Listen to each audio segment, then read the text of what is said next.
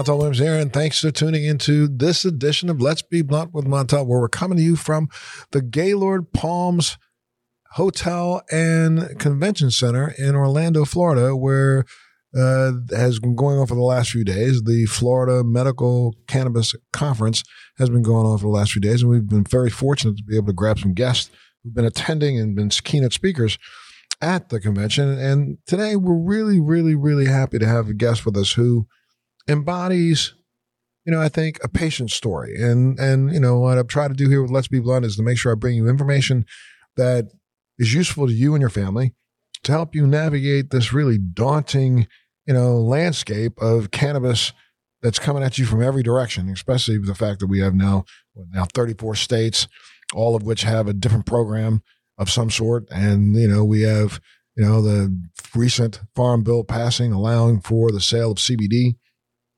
And you can walk into places like 7-Eleven and places around the country and find product and have no idea what to do and whether or not what you're finding might be good for you or your family. And so what we try to do here at Let's Be Blunt is give you as much information as we possibly can. But every now and then we are fortunate enough to be blessed to have a guest like today's guest who really got into this cannabis field for a very personal family reason.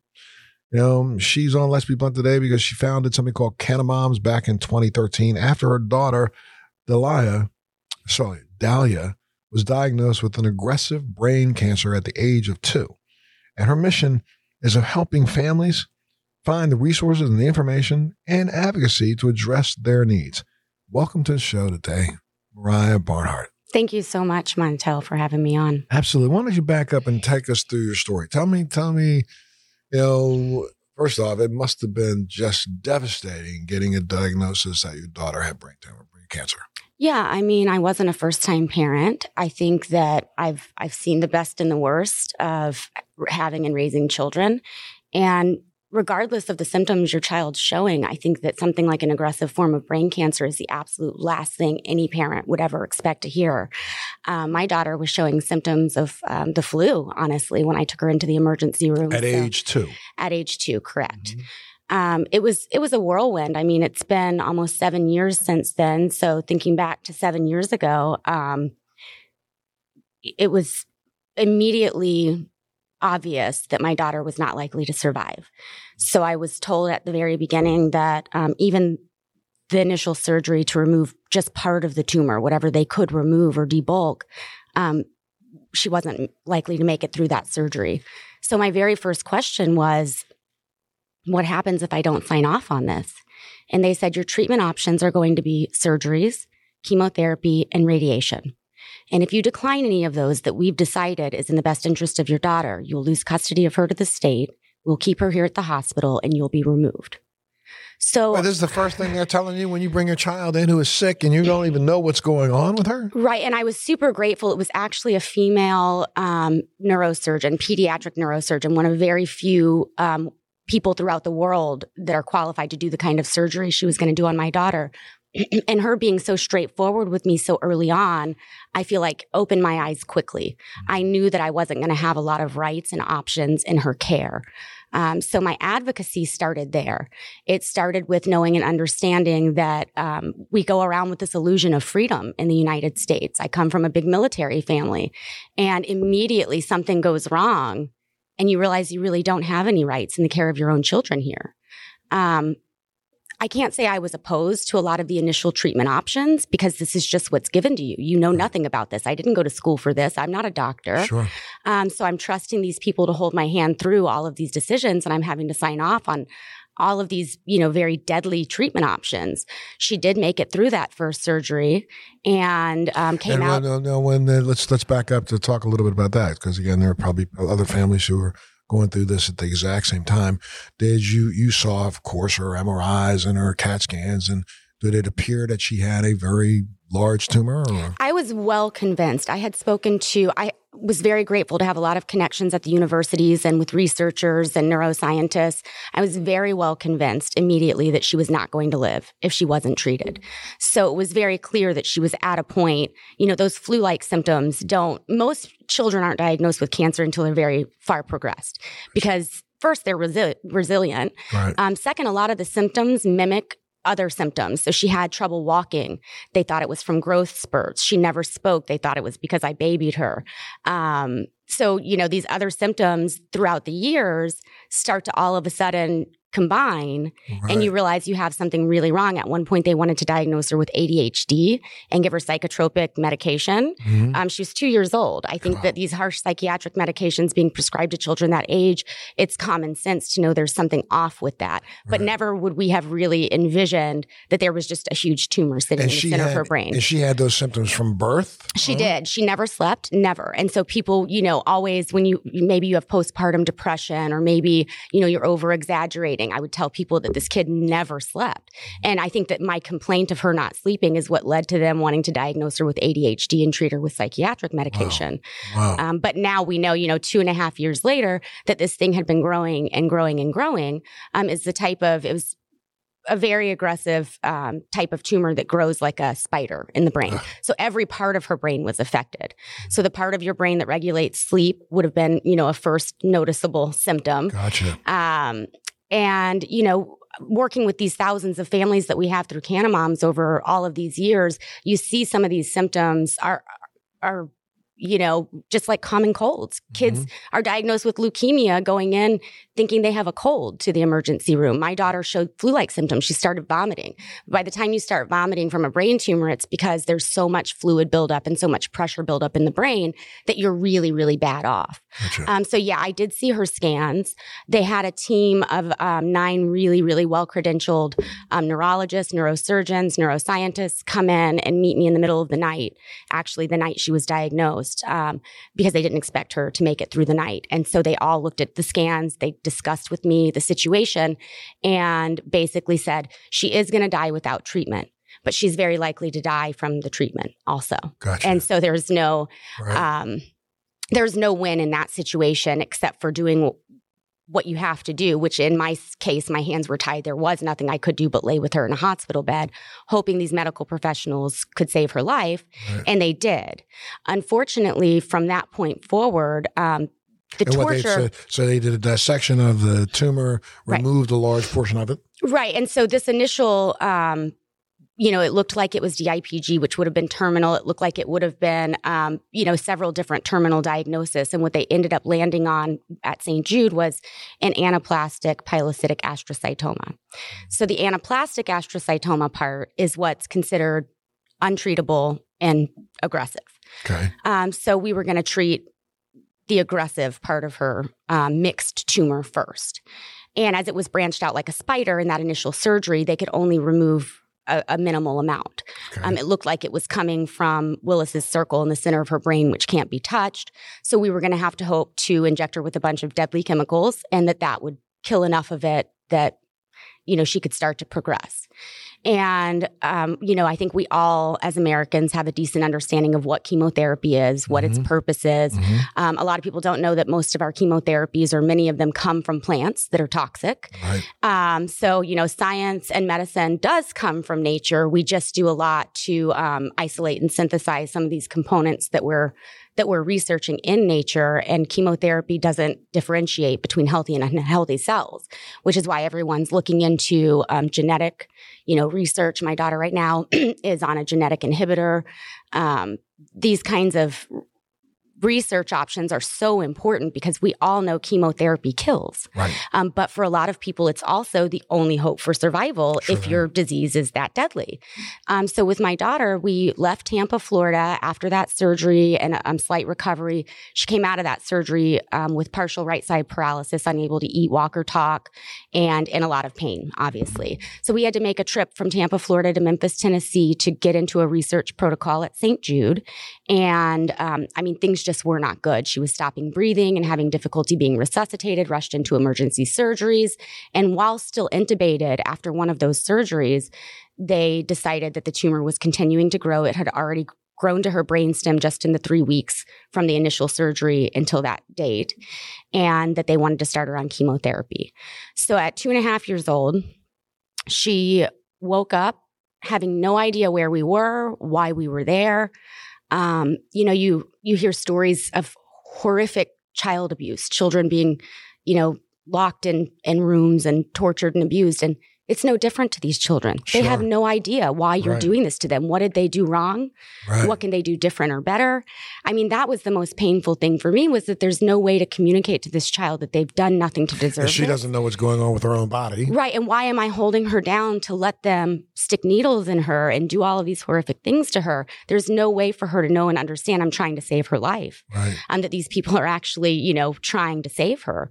So we went through several months of some of the most aggressive chemotherapy available on the planet, very high doses. She experienced every symptom and side effect that was possible other than death. Hair loss, skin burning, all those things. Correct. So, diaper rashes that are really just skin completely being gone, gastrointestinal tract being covered from the tips of your lips all the way down with,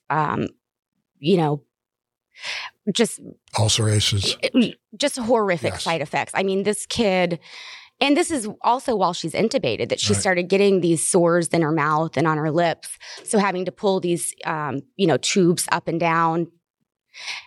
I just can't imagine anything more horrible than a parent losing their ability to protect their child. That's what our whole goal in life is. Sure. You have a child, and then the entire rest of your life is to protect them and to make their life worth living. Mm-hmm. And to watch a kid that age lose their will to live is something I've never witnessed. It's something I never would have imagined was possible, because children don't know. As adults, we get depressed and we know that there's, life and death, and we contemplate all these things. But to watch a child that age who can't even really communicate or speak, not want to wake up, and not want to be here and lose their will to live was heartbreaking. But she was rushed about 6 months into treatment into another emergency surgery. But because she was having such a difficult time being resuscitated, and the surgery was emergency and they hadn't planned for, any types of medications to be on board for her, she came out of a surgery through her skull to insert a second shunt that drains fluid from the brain down to the stomach. She came out of that surgery with no pain medicine. And I will never forget, intubated with her arms boarded, couldn't move, just tears. I mean, this kid was so beat down that she wasn't even fighting. Just these tears coming out of her eyes with terror like I've never seen. I mean, the amount of terror that this kid had to have been in. And so I just looked at her, and her nurses were sobbing. I mean, nobody was happy. Right. But because the only thing that they had available for pain medicine for that type of situation was something like morphine or other respiratory depressants, they couldn't risk her stopping breathing again. Right. And so at that point, I looked at her medical team and I said, look, I know you've been annoyed with me trying to discuss this with you, and I know that you're not on board with it. And as her mother, I'm making the decision to do something illegal because this is so inhumane that nobody can argue how inhumane this is. And everybody just kind of, it was like a, don't tell us, we won't test for it kind of situation. And immediately she slept through the night for the first time her entire life. Wait, let's back up for a second. So you said, I heard about, how did you even know that cannabis was an option? It's hard to pinpoint because the CNN documentaries hadn't come out. There wasn't children on the news, but there were stories of adults who had benefited from this plant. Mm-hmm. So I remember cousins and friends and people I didn't know sending me information via social media, text message.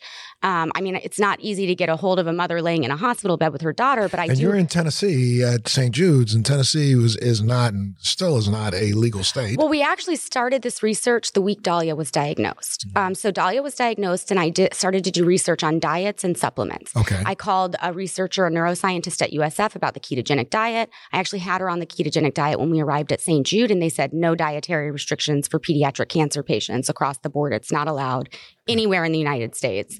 And so, so feed them anything that's as carcinogenic as it can possibly be. Well, and we don't care. The truth is, they're going to end up on TPN. So if they don't eat, and Dahlia was in this situation, if they get sick enough and they get atrophied enough, which Dahlia was, and they start to lose enough weight, they're going to end up on TPN, which is basically sugar water. Got it. So there are no good options for parents right now. I think that this is part of the advocacy is It's not just about cannabis. For me, what cannabis does is represents all of the other issues we're having. If you have a government who's intentionally working against you instead of fulfilling your will, cannabis is the perfect example to show people, bureaucracy has done us some huge disfavors. Sure. And, no, I mean, I started her on cannabis oil against the wishes of her medical team in an illegal state, which Florida would have been as well at that time. And you were where? You were in Tennessee when you We were in Tennessee at this point. And where were you getting the cannabis oil? So that's another good story. There was nothing available back then. This is 7 years ago. I mean, people didn't know how many milligrams were in a gram. Sure. They didn't know what, test results meant, what types to give. Right. There was really, so the first person I actually spoke to, I wasn't involved in cannabis like we see it now, where, you have friends and events and parties. I called Dr. Raphael Meshulam over in Israel. And so having no idea that he was renowned in the cannabis community and world, just knowing that his research was what I was looking at. And he seemed to be the most valid source of information at that time. And so he did give me he's the only one. I reached out to several doctors who were considered renowned after that CNN documentary aired and media started picking up these stories. None of these doctors would touch dosing with a 10-yard stick. And still to this day, we know that we're not there scientifically to be able to give people exact dosing advice. But Raphael Meshulam was the first person to tell me, no, you're not crazy. Theoretically, this would work to a certain degree for these things and hopefully potentially help kill cancer cells. Something we know that cannabis does is enhance cytotoxic uptake. So it's not often discussed, but if you're doing radiation or chemotherapy and taking cannabis in conjunction with that, it's actually helping it work. So it's a neuroprotectant. That's what the United States government had it patented for. So it's protecting healthy cells while also helping the chemotherapy get into cancerous cells. Yes. And so that was where I based my initial willing to do something illegal in an illegal state without her medical team's consent or even partial agreement. They weren't on board, at all. Right.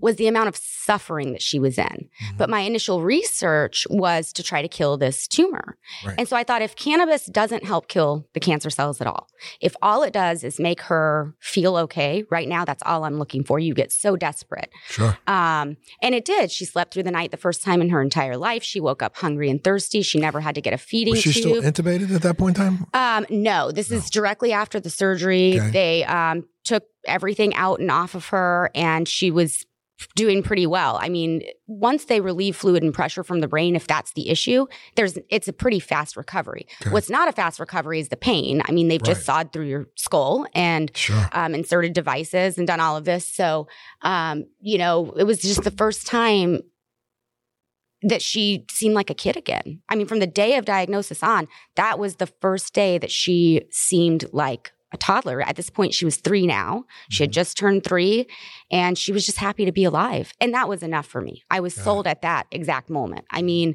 if all it did was make her happy to be here and to be playing with her dolls and enjoying, the minutes of the day that she did have, that would have been enough for me.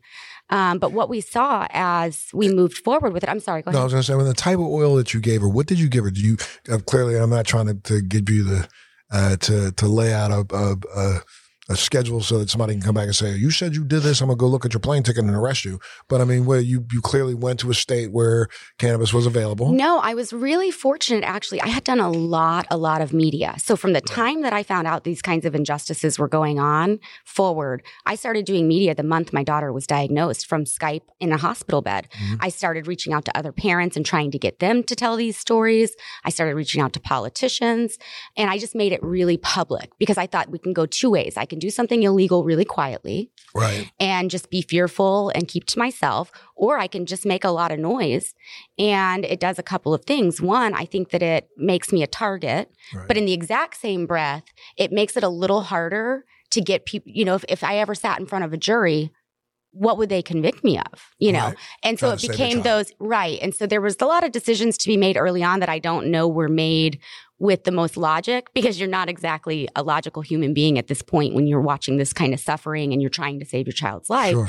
But I'm fortunate that things worked out the way they did. A lot of people ended up sending us products. So handmade, homemade products from out of state, not tested. And they were sending you product that they were claiming was high in CBD, high in THC, high or full spectrum. What were they doing? Right. And so some of them were very high CBD and even imported products that were tested. Mm-hmm. And then a lot were THC products that were not tested. And I will say that I would never try my daughter's chemotherapy. So early on, when people asked if I would, try her medicine, the answer was no. Because if it's tested and we know what's in it and it's from a reputable company, it is what it is. But back then, there was nothing tested. If something was being made in the United States generally, and especially if somebody was willing to send it to you out of the goodness of their heart, right. These are the kind of people making it in their kitchen. Sure. So I did have some of the worst experiences of my life that during that time period, trying a couple of those products was very scary for me. Sure. And so we ended up settling on a very high CBD product at that point. And CBD is actually what I had read about enhancing cytotoxic uptake. Correct. Okay. And so a lot of people attribute THC to pain relief. But as you know, with nerve pain, sometimes THC can exacerbate that. You're more aware of it. CBD is theoretically going to be able to help with nerve damage repair and brain damage repair. So I already knew that I wanted CBD in her regimen. I just didn't really know and understand how these products worked and that they made products very, very high in CBD. And back then, 7 years ago, hemp was illegal. Yeah, hemp was illegal, and they weren't making the best quality high CBD products because they were trying their best to figure out how to extract the CBD, and the extraction techniques were a little bit crazy back then. Well, and they there were a lot of contaminants in soil, and these are imported products. So we actually got a hold of the first USDA certified organic plant material the next year and made Dahlia's Botanicals. So we made an oil line from organic material in the United States because we saw that problem. So everything that I've done for the last 7 years has been like, see a problem, say something and do something. Sure. So that was a problem then, and you'll see now it's not. There are some really, my whole TED Talk was about don't buy CBD at gas stations. But you'll see that a lot of brands are becoming USDA certified organic. Right. A lot of brands are doing things the right way. There's test results available online. So I love to support and promote all of those product lines because these are the people who are willing to spend the money and the time to do it the right way. Right. And I think that people need to be educated that supporting those companies is not only good for whoever you're giving the product to, but also good for this industry as a whole. We need some standardization that's maybe only going to come from self-regulation. Sure. Absolutely. Okay, so that first initial round of treatment, you started to see what in your daughter? Pain relief was the biggest and main one, but we had been on she had been on 4 or 5 antiemetics, none of which work for chemotherapy-induced nausea and vomiting. The medical world is very honest about the fact that we have no solutions for chemotherapy-induced nausea and vomiting. So cannabis was the only thing that worked for that. She ended up, atrophy of her legs started to go away. She was more active. She wasn't vomiting nearly as much. She wasn't as sickly, never ended up having to get a feeding tube, which getting something like a feeding tube and these extra surgeries at this critical point when you're immunosuppressed, that can be deadly in and of itself. Most of the children we've seen pass away are passing away from organ damage and heart failure and, starvation pretty much. These types of things. Your body's just not well enough to even help itself heal. And so I do attribute cannabis to saving her life in that regard. But like I said, I wasn't really that concerned with whether or not it was going to kill cancer cells at this point. All I knew is that my daughter was suffering, and it's a really disgusting and difficult place to be as a parent to say, if I had to choose between saving my daughter's life or alleviating that suffering today, that's a really hard place to be because my initial goal was just to save her life no matter what. And a few months in, you start seeing the amount of suffering, the torture, this child not understanding why you're doing this to them. And you think if this is her last few months, that's how she's going to remember this lifetime. Right. And so that's a really difficult place to be. But after starting cannabis, I felt suddenly for the first time since she was diagnosed, empowered as a parent. And I feel like even if it didn't help her, that was something I needed, and that I went forward with other parents trying to explain to them how disempowered you are when you find out you have no rights in the care of your own child. And when you find out, the side effects of these medications and that a lot of these diseases do not have cures. And a lot of these medications have very deadly side effects. We're not where we need to be with medicine in 2020. And as parents, the only saving grace for that is to be empowered. Right. To know that you can do with your child what you need to do to help them. So that's what it did for me. What it did for her was, so unbelievable that they ended up letting us leave for the second half of her first year of treatment. We went to Colorado to see if we could get better access to medicine. So let's back up before you did that, because, clearly you take her home. She's at St. Jude's. She's going through what she's going through. You're in and out of, did you stay at St. Jude's while she was there? Yes. Stayed there? Okay. So, maybe the third day after you've given her some of this miracle oil, what did the doctor say? Well, this is kind of a simultaneous story that we broke off that December. So a month later, we broke off and went to Colorado, which was a risky, venture for me, because being away from the hospital that saved her life so many times and was there to resuscitate her immediately when needed. And it was hard, but watching what cannabis did was miraculous. And so this was, where I was now in her journey. And while we were in Colorado, I got an email from her neuro-oncologist at St. Jude, world-renowned primary neuro-oncologist there at this world's leading children's cancer research hospital. She left St. Jude to go head up cannabis research, and she's still researching it today. And based on what she saw in Dahlia. Right. And so her email was my driving force for the last 6 years, knowing that doing what we needed to do and sharing that story. Because like I said, you had two routes to go. You could do something in the shadows and hope that helps better protect your family, or you could do something in the sunlight and know that a lot of other families are going to benefit from that. So choosing the route we did and doing what needed to be done, she went off and helped thousands of children. She's gone to several different states now, huge children's research hospitals. Well, clearly, before you took off and went to Colorado to be basically a medical refugee, she witnessed some of the changes that took place in your daughter before you did that. Well, but what's interesting is we also started to see larger decreases in the tumor. Okay. And then we took her off treatment as scheduled. This was just, per the protocol. Off chemotherapy treatment. Off chemotherapy, and continued to see shrinkage until we believed that it was dead. This is a mixed tumor, so I'm speaking on behalf of the more aggressive, what was considered anaplastic astrocytoma. And to this day, 7 years later, we believe that is dead.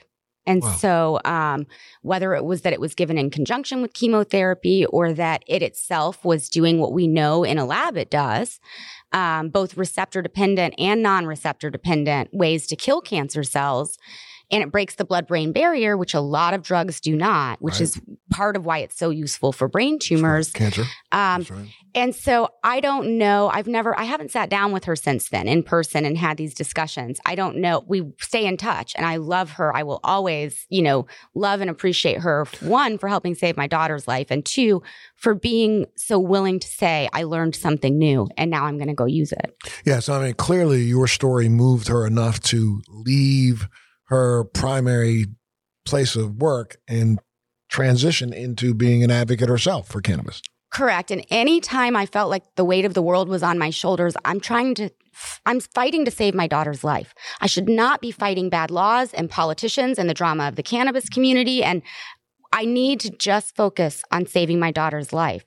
And anytime I would get to that point, I would pull her email back up and say, if you could inspire one of the brightest, most brilliant, to be a neuro-oncologist, you have to be really the best of the best. Yes. You're not just smart enough to get into medical school and to pass, but you've gone far beyond that.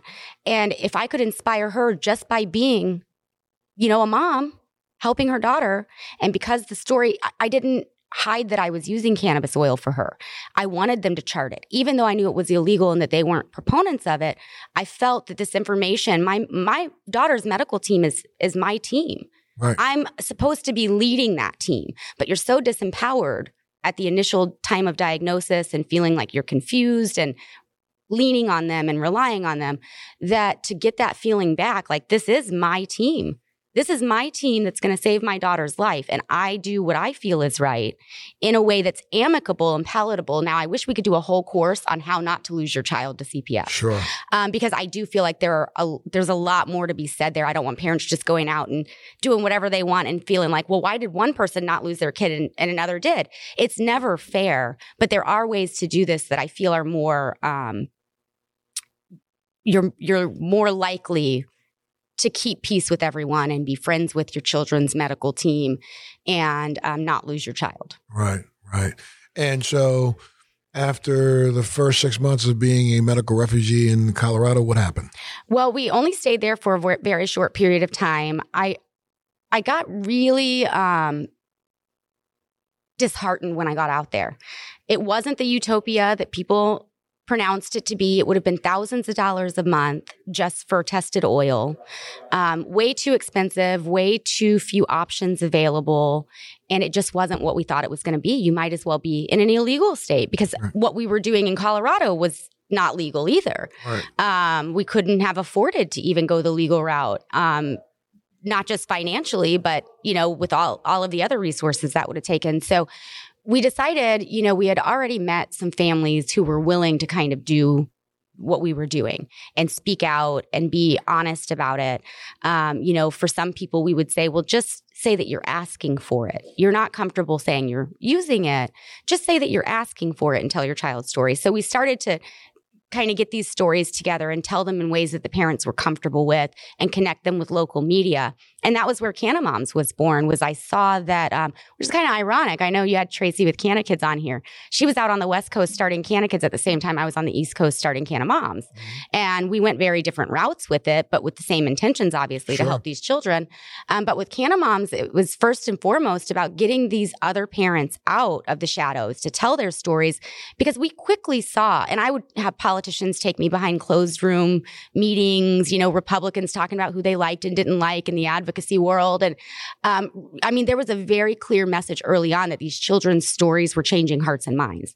Right. It scared politicians. Some politicians are decent human beings and it changed their hearts and minds. Right. And other politicians, it scared them because they knew if this got in front of the voters would vote on our behalf. Yes. And that was where you got to see these politicians are intentionally circumventing the will of the people. It was an amazing experience for me to see that the vested interests that had a hold of these politicians came before human life, came before compassion, and came before the will of the voters, which is their only job, is to fulfill that will. So from there, it was that not everyone was going to have the kind of help I had. I just lucked out. I just had an immense amount of outreach and outpouring from communities and, compassionate people from around the world and the United States and sending products. Not every family was going to have that. Right. And so then it became, how do we provide tangible assistance to these families?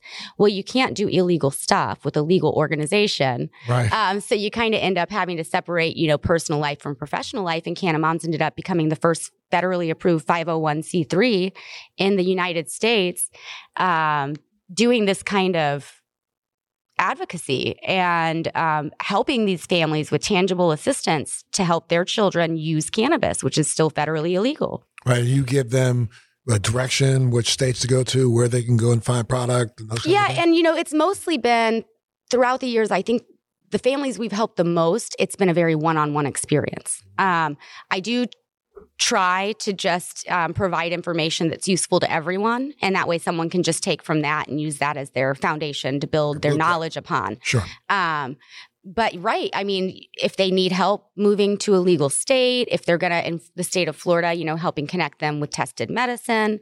I don't have any judgment on if somebody's going a legal or illegal route. That's absolutely not my place. Right. But what I will do is whatever that parent decides is best for that child, I'll help them to the best of my ability.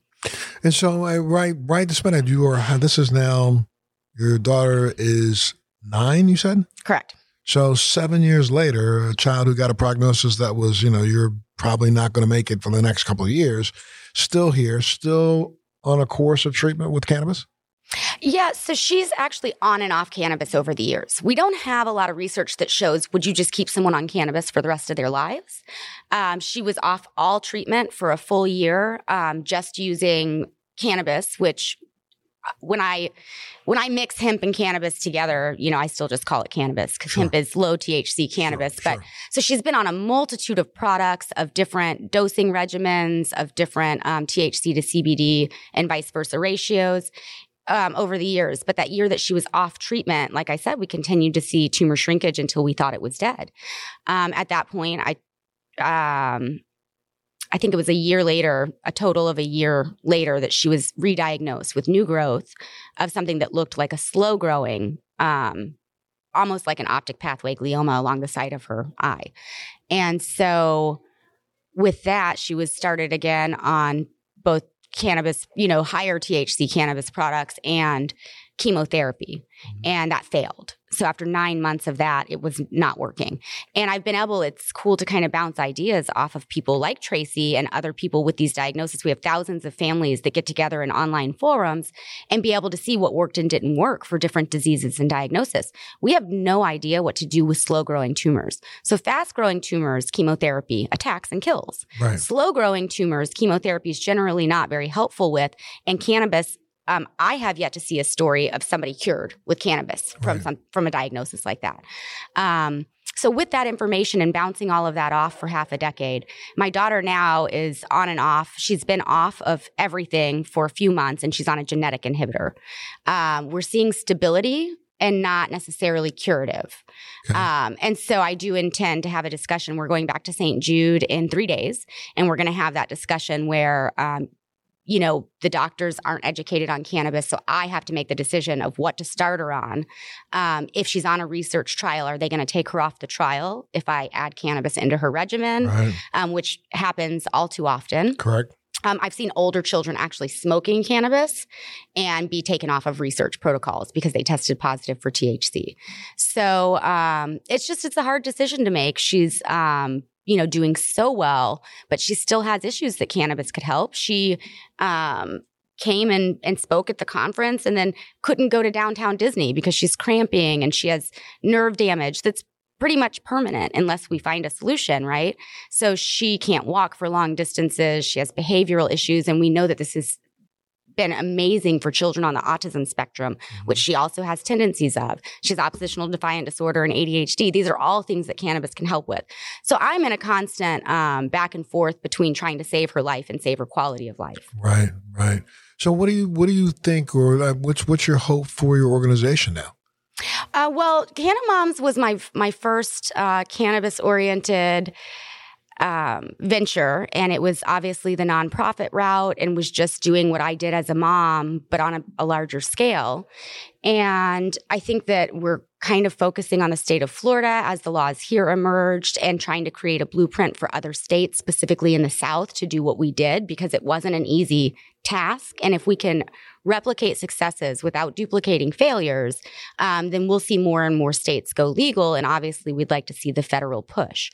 When it comes to the federal push, what do you think the likelihood is of the federal government making some sort of a change in the status quo? I think that it's inevitable, but I also think that people need to really, whether you care about cannabis or not, you have to keep a close eye on this, because the vested interests that supersede the will of the people. So you have a little group of people completely overpowering the will of the entire United States.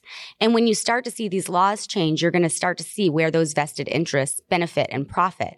And so what we've seen is a lot of these industries are changing what they're doing to make hemp and cannabis a part of their profits.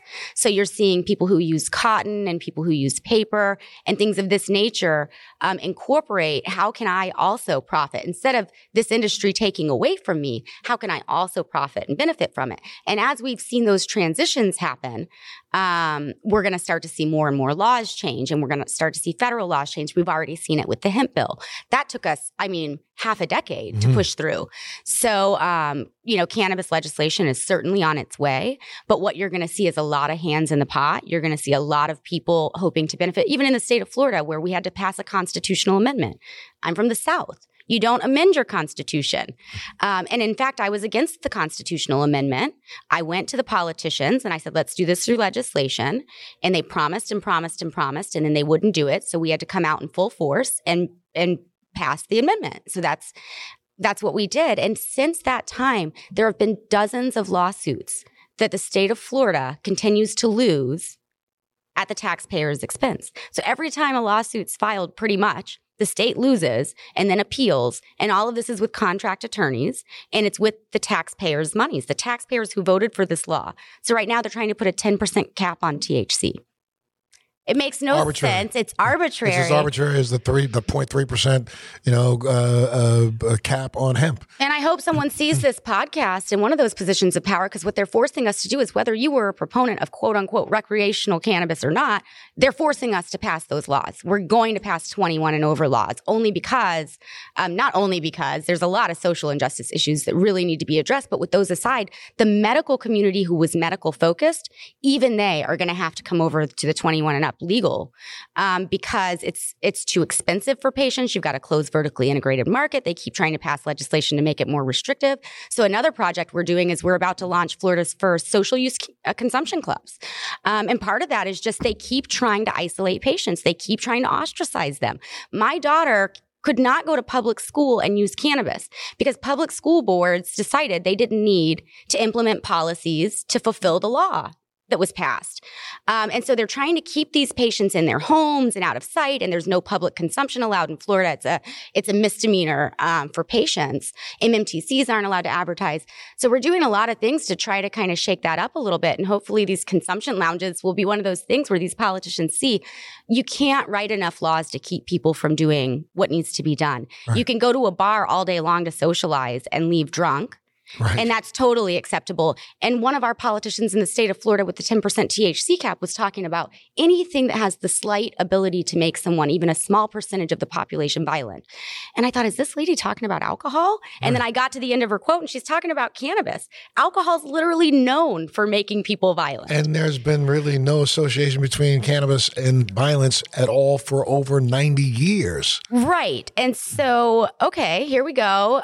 You can go to a bar, you can sit down and drink something that we know kills you, kills others, causes violence, etc. And that's totally socially acceptable. And in fact, the most socially accepted psychotropic or psychoactive drug is something I'm deeply addicted to and no one blinks twice at. If I don't have coffee, I'm a horrible human being. That's an addiction. I mean, anything that somebody can say, I'm not myself without it. That's an addiction. Yet it's totally socially accepted and it's deadly. Teenagers die every single year from overdosing on caffeine. Yes. And so yeah, that's the idea of the consumption lounges is number one, as an activist coming from a standpoint as a mom who gets to see my daughter be further isolated from society and watching these other patients of all ages have those same issues. You want to give them a place to be themselves and to be comfortable. But at the same time, it's also a message to, these politicians. You can keep trying. And obviously it's not coming out of their pockets, that they're not paying for the attorneys they're hiring for all of these lawsuits. It doesn't bother them at all. For them, they're kind of laughing that they're dragging this out. But what they realize, have to realize is just like they wouldn't pass medical legislation, and we waited and we worked with them and they wouldn't pass it. And so they forced us to pass a constitutional amendment. Now that they're not implementing that amendment as it should be implemented and they keep trying to stifle it, they're forcing us to pass adult use to make it easier for people to access this without having to sign up for a registry. Well, why do you've had conversations with some of these people in the closed door sessions, in the back hallways, behind the office. Why? What's their reasoning behind giving you, the reason that they give you as to why they're so adamantly against? Well, you have all different kinds of people. And in politics, we like to believe that there's a conspiracy going on. But the truth is there's a lot of conspiracies going on. You have one politician whose brother owns, a hemp company and they want it legal in Florida without being able to import it. Or just you have a guy who owns a cigar factory. You've got some of these politicians being paid really big money. Juul came in, as you know, because they were doing this all around the country and to the federal government as well as the state governments and paying huge amounts of money to try to get legislation passed on behalf of the company. And so that was affecting cannabis laws as well.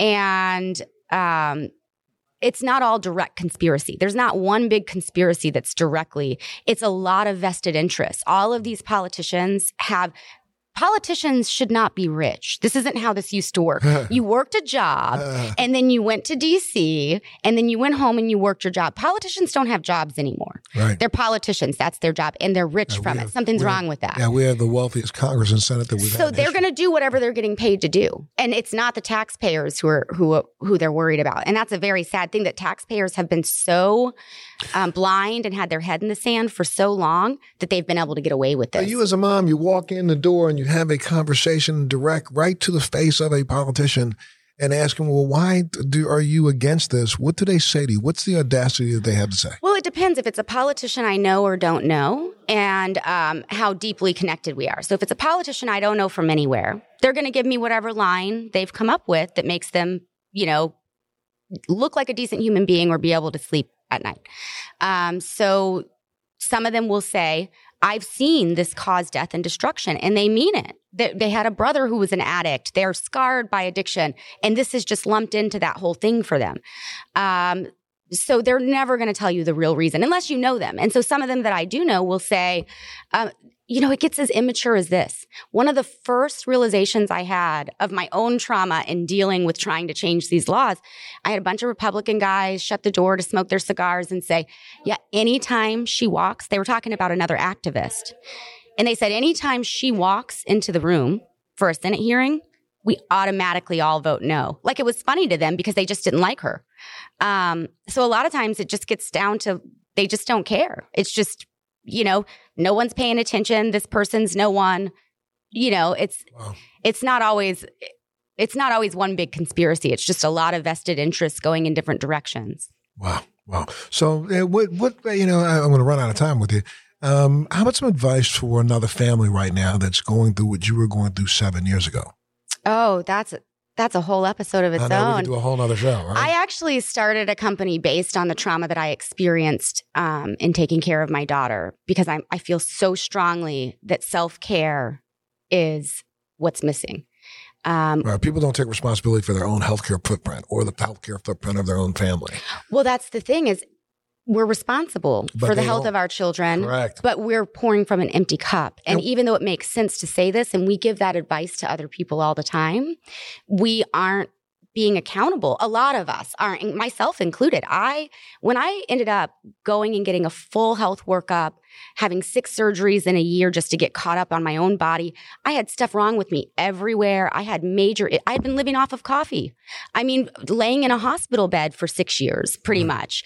And so I think that it was very eye-opening to me to start seeing some of these other parents have some of the same issues, getting back surgeries and getting, being super sickly, and autoimmune diseases started popping up. And we know that stress causes disease. Right. And we know that we're not taking care of ourselves as Americans.